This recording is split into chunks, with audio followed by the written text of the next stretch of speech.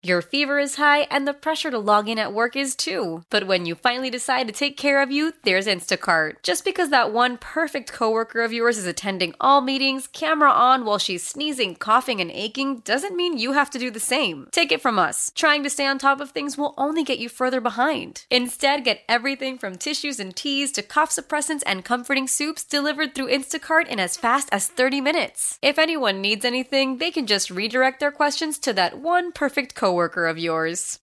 Welcome to WBBM In Depth. My name's Jill DeGroot. WBBM's Mike Ramsey reports, the new year was less than 2 hours old when Chicago had its first murder victim in 1974. It would go on to be Chicago's record year for murder. Today I sit down with Mike Ramsey to learn how 1974 may mirror 2021. Thanks for being here, Mike. Before we get into the story, I'm curious what led you to this topic. Well, I have a friend who is, he's a crime novelist, and he was a reporter for the Chicago Reader back in the 70s. And he had actually, I think, written some of these stories about the murders of 1974 as the murder tally was, escalating over the course of the year. And he may have mentioned this in the past, and I may have known this fact from the past, that 74 was the sort of the annual murder total record, but he had mentioned it to me earlier this year.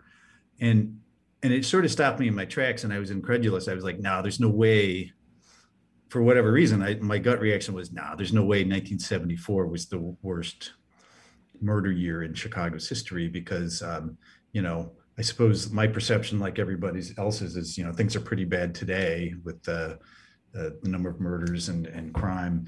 But also I'm old enough to remember like the early 1990s, which were terrible in Chicago. But I had to go back for myself and do a little research on 1974 and confirm, was it the worst murder tally year in Chicago's history? And maybe why was that, or what were the perceptions then of the public and public officials?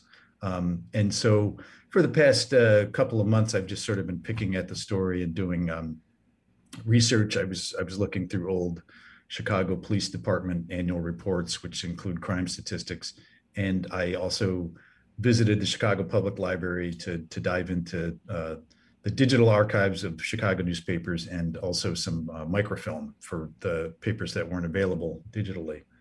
So it's sort of a long-winded answer of just, I wanted to kind of see for myself and maybe explore why 1974 was so bad, and then maybe try to figure out how does it compare to 2021. Could you broadly set the scene for us? What happened in 1974?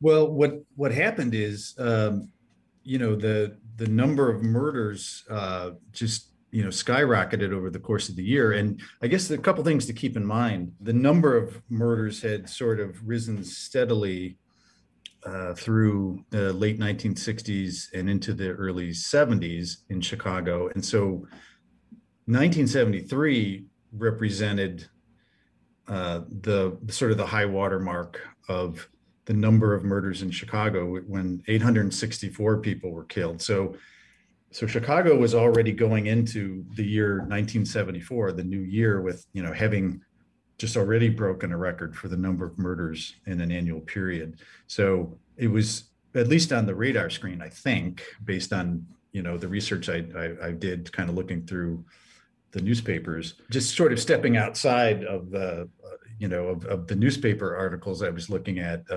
One of the sources that I talked with was a former alderman of the day, Dick Simpson, who today is a political scientist at UIC. Looking back, researchers have looked back, they saw this time as a transition point for Chicago crime and street violence, because, street gangs were kind of taking over the drug trade, and they were warring with other factions and other street gangs. So that helped drive the violence. There were a lot of crimes to indicate that there were young African-American males in economically distressed neighborhoods that were, shooting and killing each other. The research, the data from that time and the newspaper articles bear that out.